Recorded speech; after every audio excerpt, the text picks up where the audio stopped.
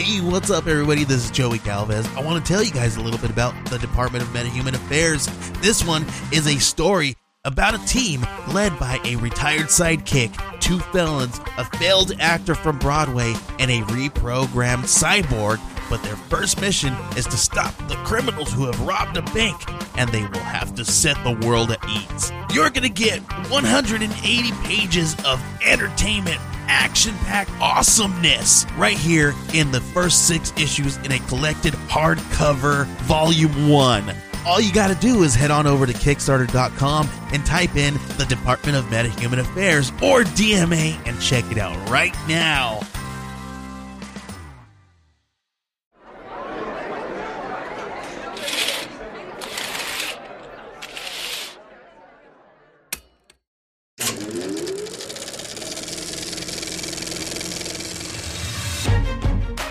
What's up, and welcome to another exciting edition of Bearded B-Roll. I'm Kyle. And I'm Mike, just 2 bearded dudes here to chat about all the movies you love, hate, don't mind, or simply never heard of. I watched it again today. I did too. No, I watched it yesterday. I didn't write anything down for that one, though. I wrote a couple things down. What is there to say? That's exactly my point. I was like, what am I going to say about this? Like, it's a movie. So, welcome back to another weekend roundup with Bearded B-Roll. Today we're going to be talking about Sundown, Vampire in Retreat from 1989, sort of, almost kind of starring Bruce Campbell, but not really. He's a player in it for like 10 minutes at the end. He's mostly just like a nerdy, bumbling guy who doesn't even come into the movie till I think almost the 28-minute mark, and then proceeds to be like super insignificant to the plot, pretty much right up until the end. Despite the fact that he is on the cover, it's Bruce Campbell and David Carradine on the cover. It's because it's Bruce Campbell. Anyway. So, I guess we don't have to talk about this one necessarily as linearly, as because the plot is just like paper thin.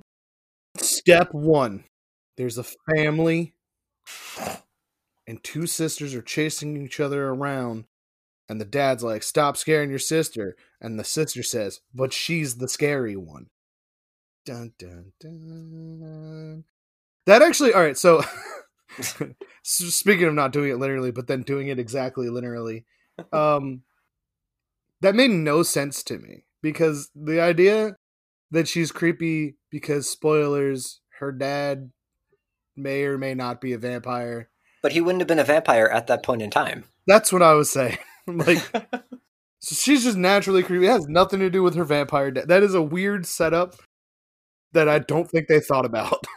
I love this kid's room, though. She's like, I don't know, maybe 5 or 6 years old, maybe not even. 7 or 8, maybe. And she's got just the coolest room. She's got like her Satan posters and stuffed animals with like bloody eye sockets, missing eyes. Oh yeah, baby doll with bloody eyes.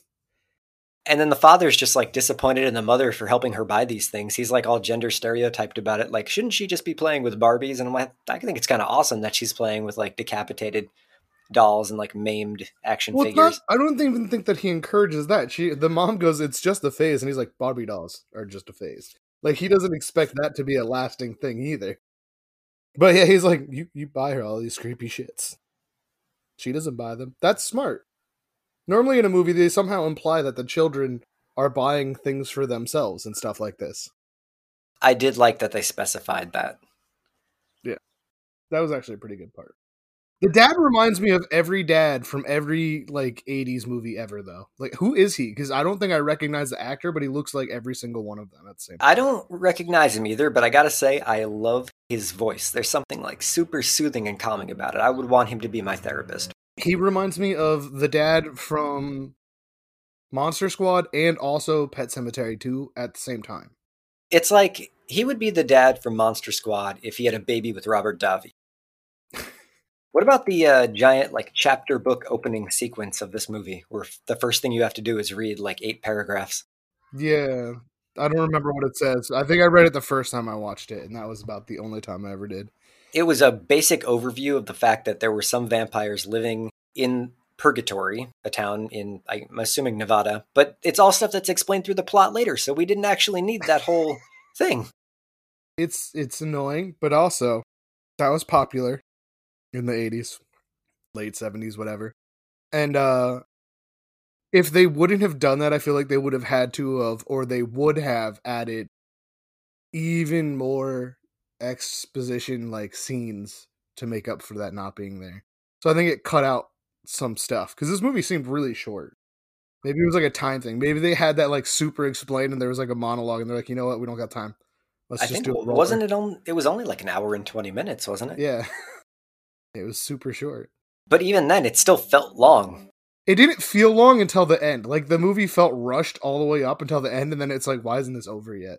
That's because they had this like sustained 20-minute shootout scene. Because this movie, It's not even sustained. It's like a 3-part war. Like there's like a first battle, and then like a second battle, and then there's like the third one. There's literally like multiple parts to the fight, and then there's like the secret assassin mission.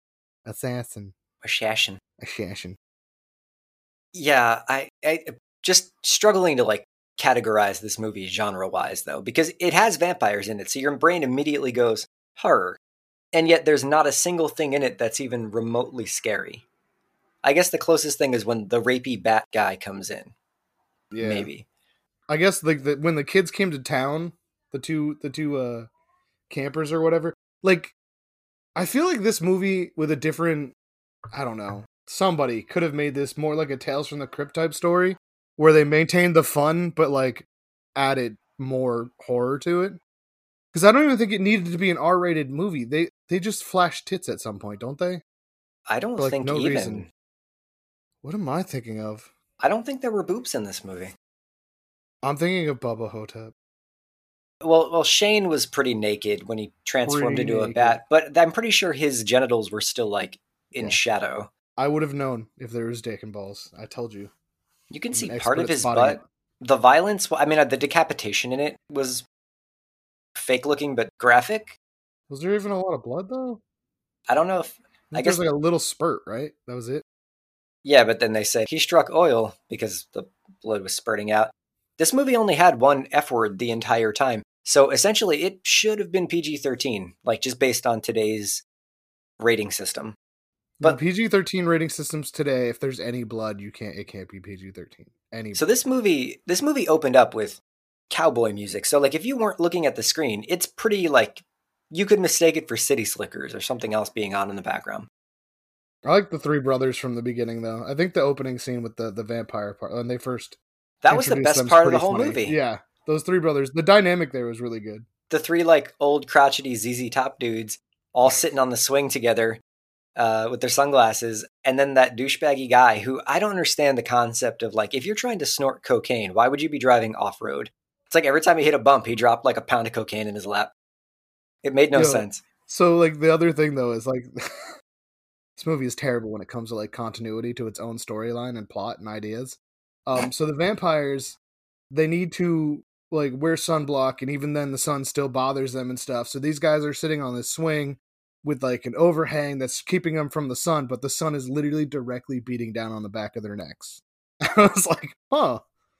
Well, that was the other thing that made sense to me. Like when they seem to have decided collectively to stay up during the day, why don't they just still be nocturnal and go outside when they need to? Because like if the sun's uncomfortable, you still wouldn't want to make that the primary time you're like out and about on town. I could understand having a few people out so the town looks like it's functioning, but like I think it was just for this part because the whole idea was they were putting up like a charade to not freak out their new guests. So I don't think that they actively do that. Maybe the gas station people. Well, the dude was staring at like a burger and fries in the diner that was covered in mold, so I'm assuming it hadn't been cooked that morning. Huh. Did they just every day go and pretend to be people? That's kind of the impression I got. Which would be weird because they don't expect people and they have like warning bells and shit. So is their job just to go sit? That'd be the worst. It doesn't make any sense. It's like, who are you putting on this show for? I didn't realize it was moldy because I didn't really look at it. I just thought they were disgusted by human food. Well, they were, but the fries were totally green. Oh, okay. Oh, yeah, I didn't even notice that. But again, I think it's just because they were expecting this guy to come and they didn't know when. I feel like they don't do that regularly. So what is the name of the main protagonist? When you say main protagonist, do you mean the guy with the family? Yeah. That's David. David. Okay, because that's who they're waiting for to come to town. The first guy they encounter is some douchebaggy guy in a Jeep who's really rude to everybody and pisses off. I can't remember the name of the vampire, but the other two vampires sitting on the chair knew it was a bad idea to send him out, but they didn't really care what happened. And that guy was being a dick to him, so the vampire karate chopped his head off. After making sure he wasn't the guy. Yeah, he made sure it wasn't the guy that was supposed to save their town. But that's when it's revealed that the two campers who were apparently waiting for that guy, I guess they were friends of his, were watching this whole thing happen through binoculars. And the guy camper was Dana Ashbrook from Twin Peaks. I don't remember Twin Peaks. I watched that like not that long ago too, but I don't remember him. I love Twin Peaks. He was I think his name was Billy in Twin Peaks. He reminded me more of, and I know it wasn't possible for this movie, but he reminded me more of the boyfriend from that Reba show. I have no idea I don't watch the Reba show. Reba McEntire had a TV show. I forget what I know what it is. The only thing I've seen Reba McEntire in was Tremors. Anyway, that the guy from that is who that reminded me of, but like he wouldn't have been. It was the timeline's not good in his life for that to have been him. Let's talk about the plant, the facility where they make the fake blood. Okay, so we're going to bring up the fact that these vampires are actively trying to not be monsters anymore. This is a town of vegan vampires, basically. And it's actually, the whole concept of this movie is like meat substitutes, but like blood substitutes. And this guy, David, came up with the synthetic blood making process for them. And he thought it was going to be to like help treat triage victims and help people at hospitals. He didn't realize people were going to just be drinking it. It kind of looked like a weird banana shake, honestly. I think they also planned on doing that as well, because the plan was that they were going to like provide extra, because they were turning it into, they wanted to get like money back in the town too, or at least that's what it sounded like the vampires were talking about. Well, I mean, he was talking also about expanding to other towns to make more like a safe haven for vampires. Well, they were also trying to get forgiveness from God. They don't reveal that till like way later, though. I know, but you would think that though that part about like giving the blood also away would also help with that. What's the word? Whatever. They're nice deeds to balance the scales. Yeah, that's not the word that I was looking for though. It starts with a P. When you're someone Penance? who is no, it doesn't matter. It doesn't matter. You're killing me. Just stop. Stop guessing words, and I'll stop trying to describe the word. But then we get to see the plant where they actually make the synthesized blood. And I love, my favorite detail about this movie happens when they're in like the cafeteria at this place. They don't draw any attention to it. They don't comment on it. It's just a nice visual element. These guys are drinking the blood out of these bottles with straws. And the straws fork out at the top and have two little like places for their fangs to go. I called them fang straws. Fang straws. Which is funny because I don't know when that became part of vampire mythos, the idea that they drank with their teeth. Because I think originally it was that they would bite like bats and then suck the blood out. Yeah, it was a weird detail, but I still thought it was pretty funny. It didn't need to be there. So like some random dumb shit happens. The two campers go attempt to find a police officer to say, "Hey, we saw a murder committed." They don't know that the sheriff is a vampire. So he puts them in a cell next to the murderer. Well, that is the weirdest way to skip through that scene. For one, they run up to the sheriff and they're like, hey, oh, wait, you caught him. Why isn't he in handcuffs? And he's like, oh, it's not going to do any good. Like, the sheriff just kind of like laughs them off the whole time while they're trying to explain that the guy murdered their friend. He's like, I know what he did. Like, that scene's actually pretty good, too. Like, that scene in general is pretty good. They punned it because he was like, sorry, it looks like he lost his head. Yeah, I actually liked that. I liked the sheriff. He was funny. His parts were good. He didn't have that big a part because of that guy. Yeah, because of that guy. Who also, you skipped over the fact that he is the one running the blood plant. You mean Shane?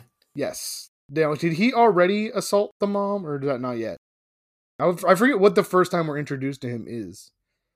I think the first time we're introduced to him is at the plant before the family gets there.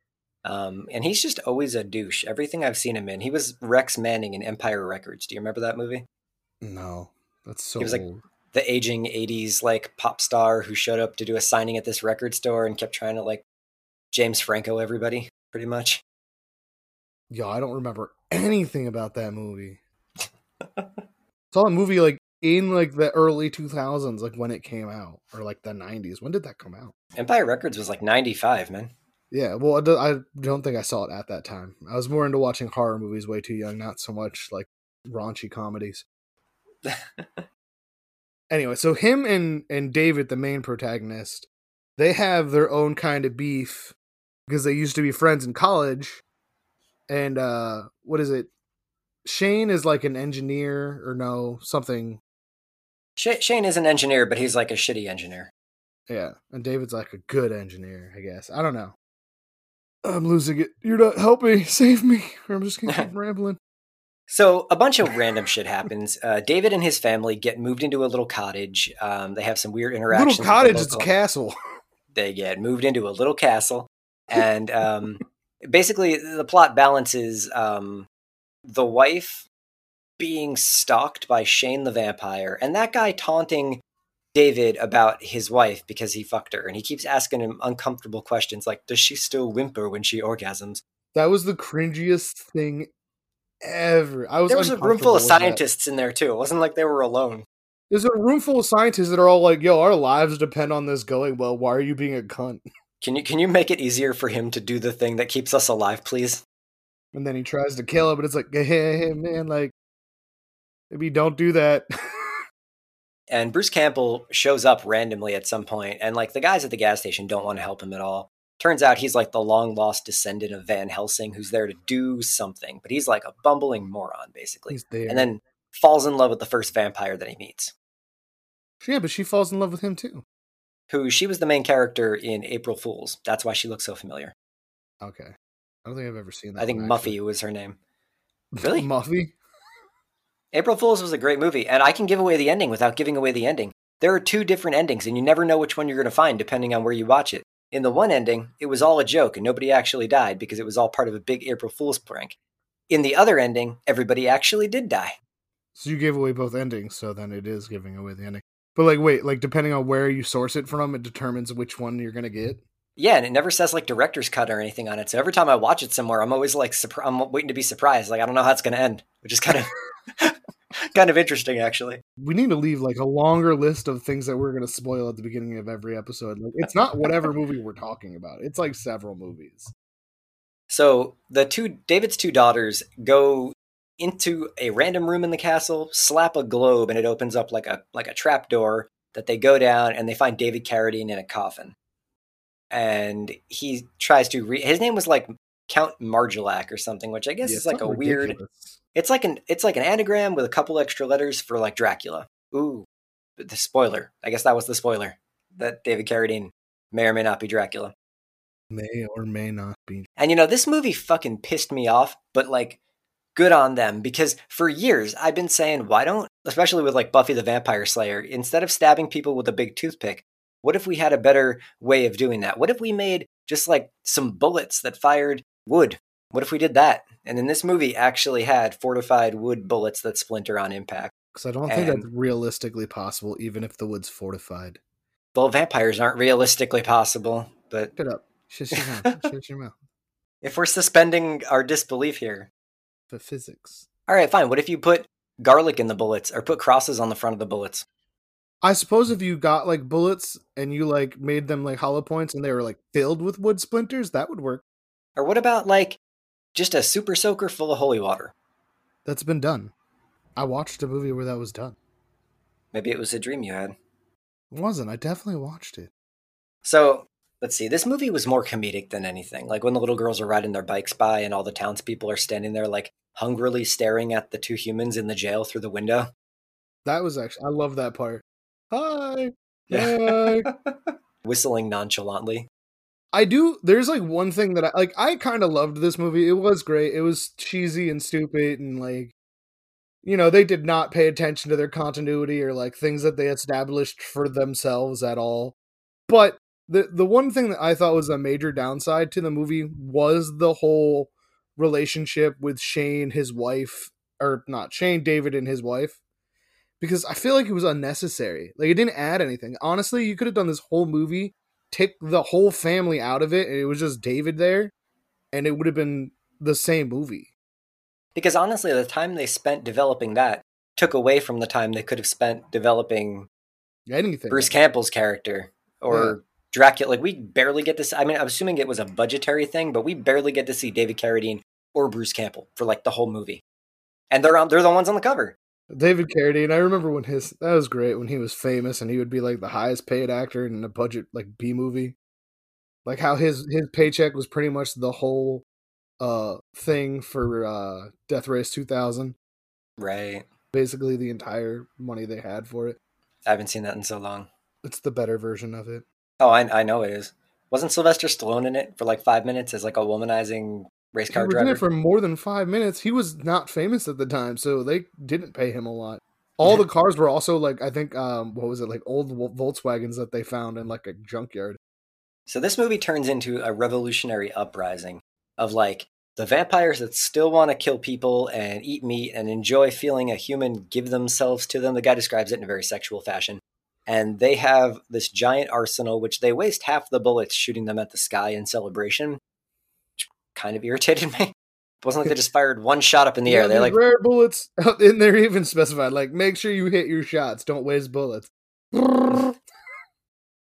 would have been great if they did a Mexican thing, like from the movie The Mexican, and just had the bullets come back down and kill the people that shot them. That would be awesome, because that happens. That's real life. The bullets have to come back at some point. They don't leave Earth. Yeah. Oh, when Jefferson's building the army, though, I think that's another one of like the failings of this movie, because he just goes to a nightclub in California or some shit, and he's just like, "Hey, I can teach you guys how to be cool vampire people." Acts like these characters are gonna be something, or like there's gonna be more of it. No, that's the end. Brings back these two random rocker people, and is like, "Look, these are my other warriors living in this cave." Right? We'll come back to this later.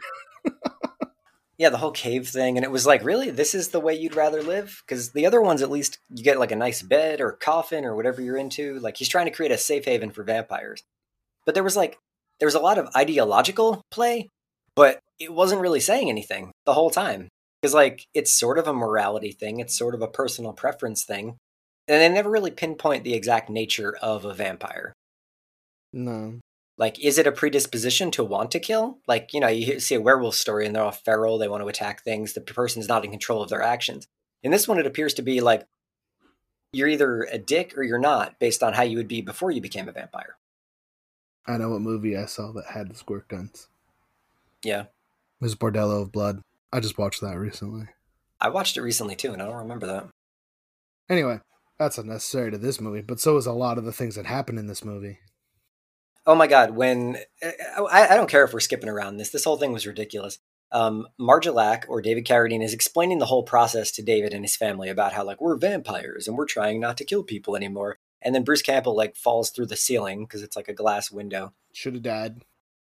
Yeah, crashes down, like, I don't know, a good 20 feet, like, onto his face. He's totally fine. The other girl comes up from behind him and, like, Vulcan death pinches him or something. He's, like, physically paralyzed. And then we get to see Bruce Campbell's O-face when she, like, bites into his neck. He was way too into it. That's his classic face. Classic Bruce Campbell go-to face. Then they cut to David Carradine looking uncomfortable while Bruce Campbell screams in ecstasy. He was weird looking in this movie. I don't think it was the mustache, but he was like way thinner in this than anything else I've ever seen him in, I think. Well, he was pretty thin in Evil Dead. I don't know, maybe the mustache is what did it. It just made his face look really narrow. Evil Dead, he still had like the thick chin, but I didn't really notice it in this. I don't know. Yeah, the mustache definitely detracted from the chin. Yeah, it messed something weird up. She turns him into a vampire. And what about the whole like Destiny Child thing he had going on where he's all, say your name. Say your name. What's your name? Say your name. What are you talking about? Bruce Campbell, like when in that part, he goes off on Marjolac about how he should say his name. Oh, right. It's like really long. It's like a whole part of the thing. Tell who you really are. I'm Marjolac. And I guess one of my other favorite parts of this movie is when Bruce Campbell wakes up as a vampire screaming because he never took his cross off and it's just burning a hole in his chest. That was great, yeah. Or like the vampire like abducts Marjolac abducts the kids because like the little girl's having premonitions, because her vampire daddy who wasn't a vampire when he made her, and he might not be her dad, but it's really like never explored at all. Yeah, there's no reason for this kid to be having like psychic visions.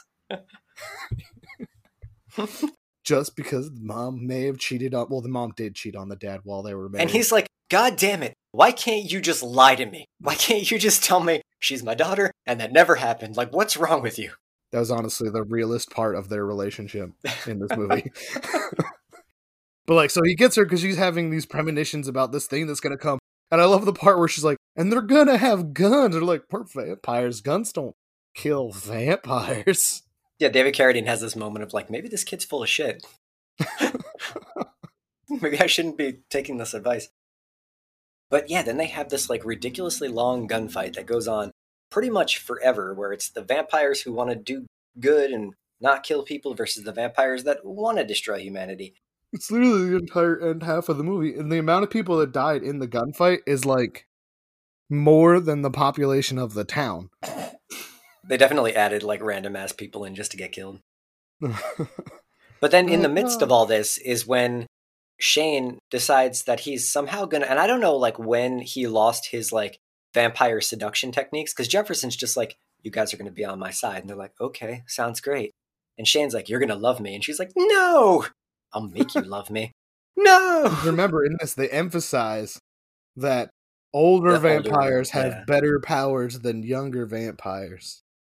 Complete opposite of like how humanity works. And Shane, he tries to be like scary or something, but the way he said it just made me laugh out loud when he's like, don't you remember the vampire that came into your room the other night?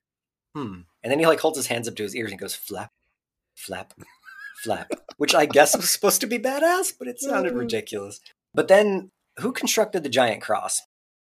I have no idea where that came from. I thought we were gonna finish this whole thing with Shane trying to bang the wife, and then the dad comes in, and it's like this whole ridiculous like bravado, like I've gotta do it. And he shows up, doesn't shoot him in the heart. Shane's he misses. You gotta shoot me in the heart, bitch.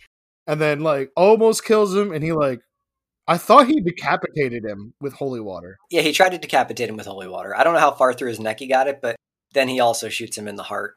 Yeah. And then Shane finally dies. I was like, we should add this to the list of movies where decapitations happen, but I was like, I didn't really come all the way off. And somebody gets killed with an umbrella as well. People get killed with a lot of things.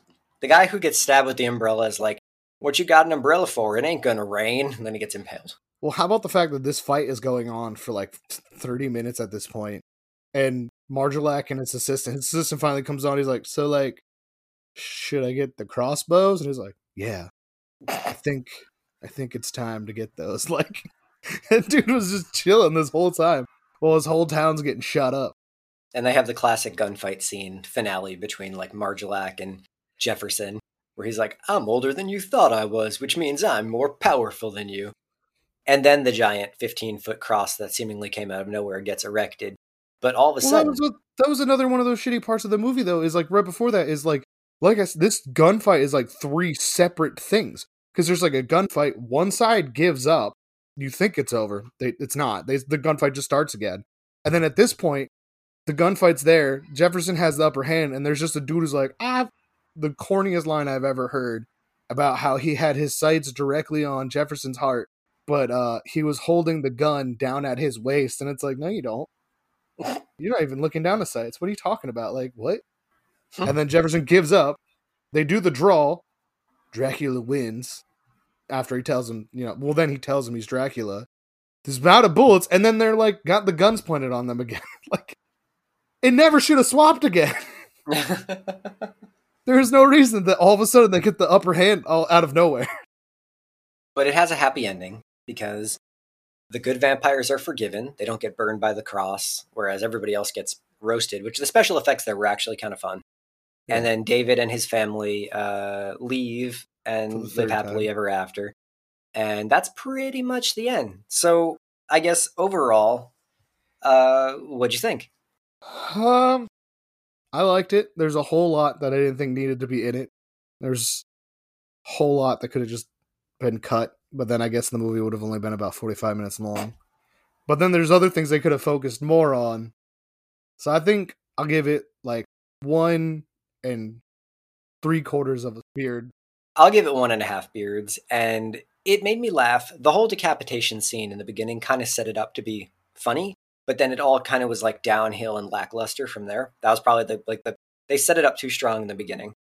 I just feel like if they would have given the script to like one of the writers or one of the directors or creators on like Tales from the Crypt, it could have gone in a direction that maintained the goofy slapstick, but then added like an actual horror element to it.